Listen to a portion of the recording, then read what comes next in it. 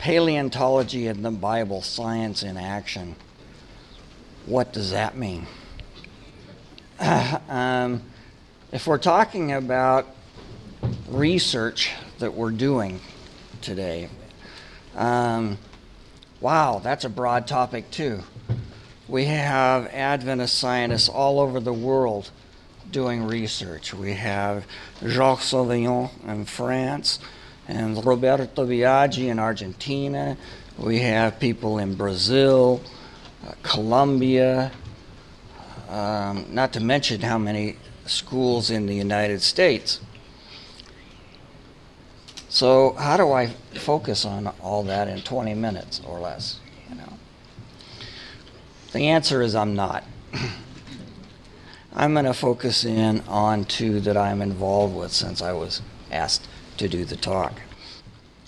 One of them is the Dinosaur Project. Anyway, there's a number of institutions working together on this project. We've been working on it for more than 10 years. This is the area in northeastern Wyoming, and this is the geology of the area. The green is Cretaceous, so that's going to be dinosaur age stuff.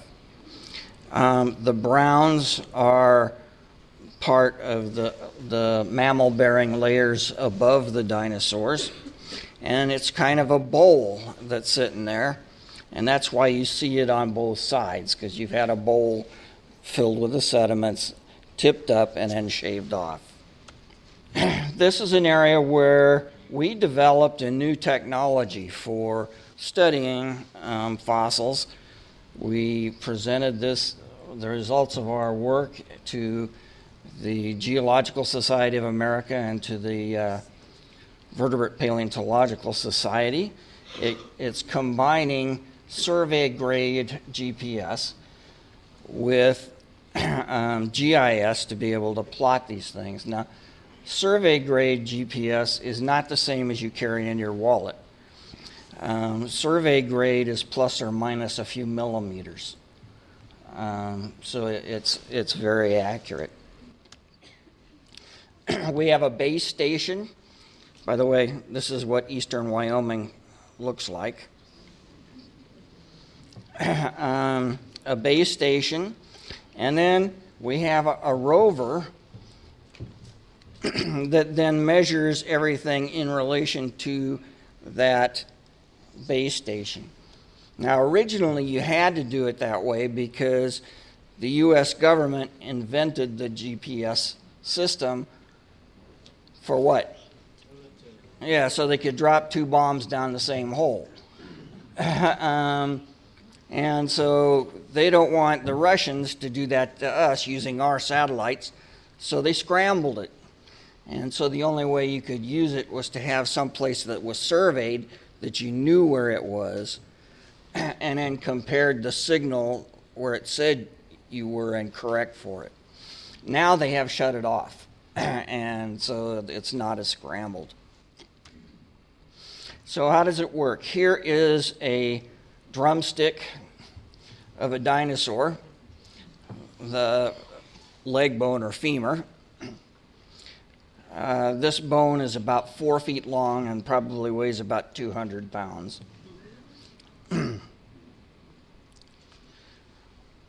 When we find a bone, then a technician with the rover comes through and they take several readings on each bone, and they paint a red dot on the bone, actually using fingernail polish, and keep track of where it is, and they measure each of a number of different positions on the same bone.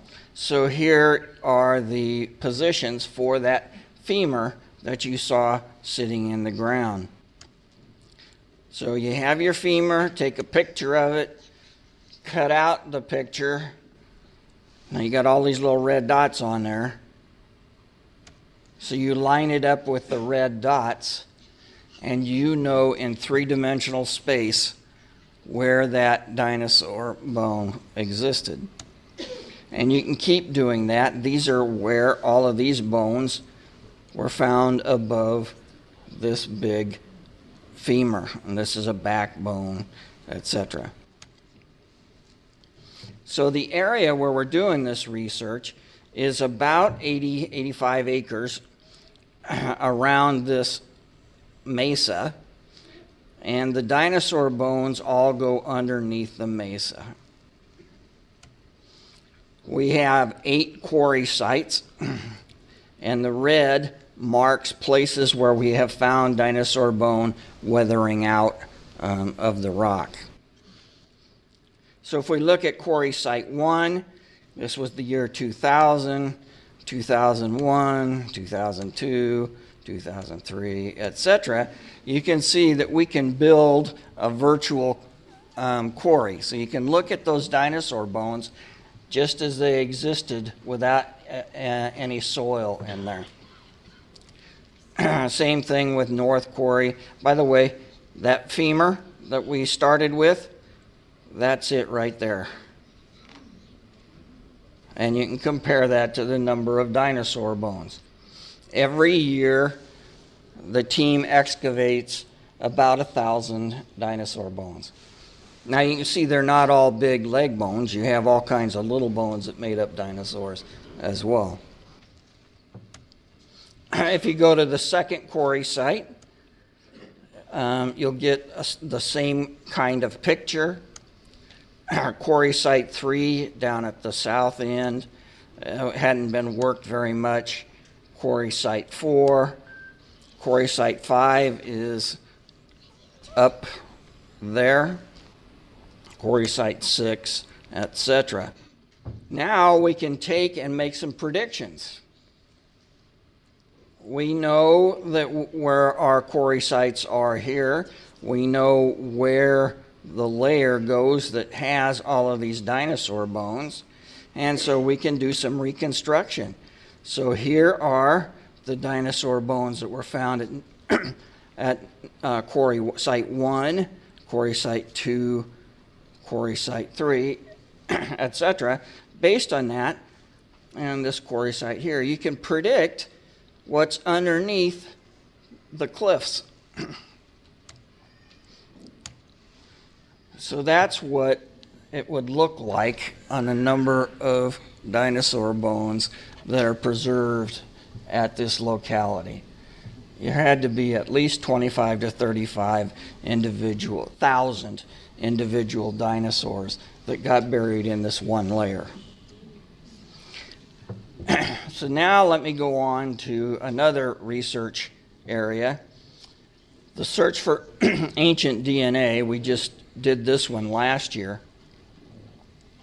And we have several other institutions that are cooperating with us. Danilo Bosklovic from Loma Linda is working with us on this as well.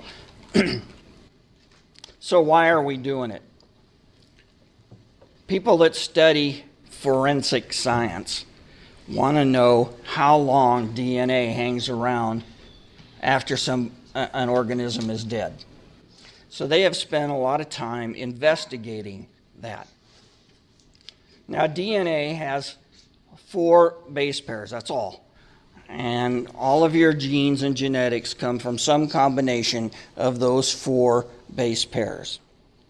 One of those base pairs is cytosine, and it has a half-life of 345 years at room temperature. That means if in 345 years from the time it died, only half of the cytosine would be left. And in 680, you would have 1/4 as much. By 10 half-lives, there's essentially none left. And so that would be 3,450 years. When it's frozen, the half-life goes to 17,000 years.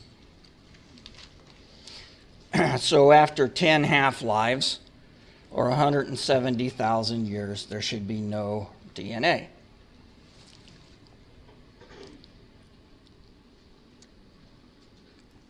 So the presence of ancient DNA can be a test between old life and young life models of Earth history.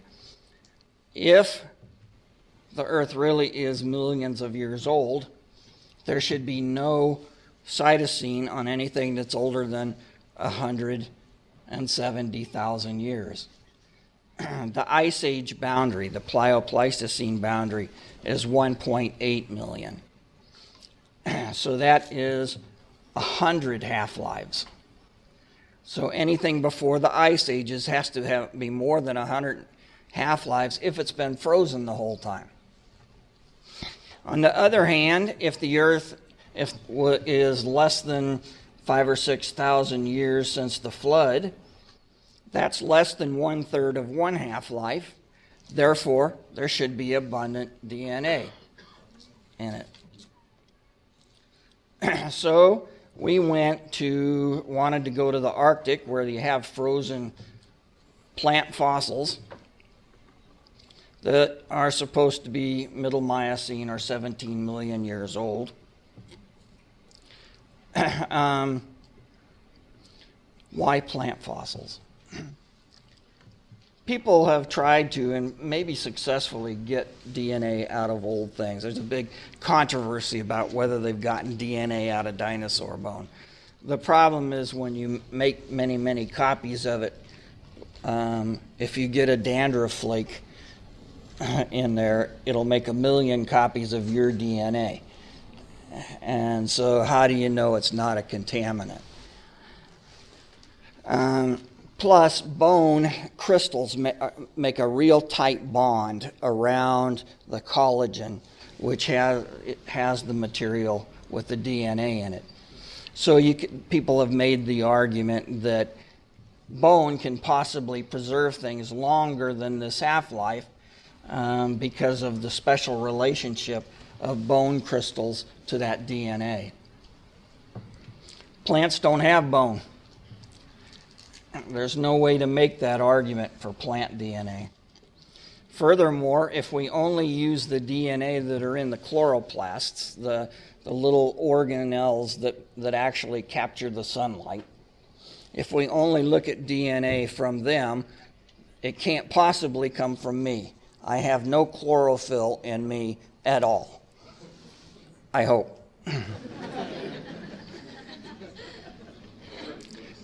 So we decided to look for specific genes that are called barcoding genes in this fossil plants that we go to collect, do what we call the PCR reaction, polymerase chain reaction. That's just a way of making millions and millions of copies of just a few strands of DNA. Now you can see why it would be important not to let a dandruff flake in there when you make millions of copies. So we went to a place in northern Canada in the Arctic Ocean, Banks Island, where there are 2 sets of layers. One is 4.7 million early Pliocene, and the other is 17 million Middle Miocene. So let's take the 17 million one. If the half-life is 17,000 years, how many half-lives do you have in 1.7 million years? 1,000 half-lives. Here's Banks Island in the Arctic Ocean. Here is Inuvik, and I was actually with my wife, were able to drive up to Inuvik. The rest of the crew flew in, and then we chartered a bush plane and went up here to the northeast corner of Banks Island. And our campsite was right there. It's amazing what you can do with Google. This is our bush plane. This little puppy could be loaded with a lot of people and get off the ground in less than 50 feet. It's an amazing airplane. So here we are all jammed in with our gear. You can't just go to the grocery store. And so we're going out across the McKenzie River Delta. You come into Sachs Harbor, that's the only town on Banks Island.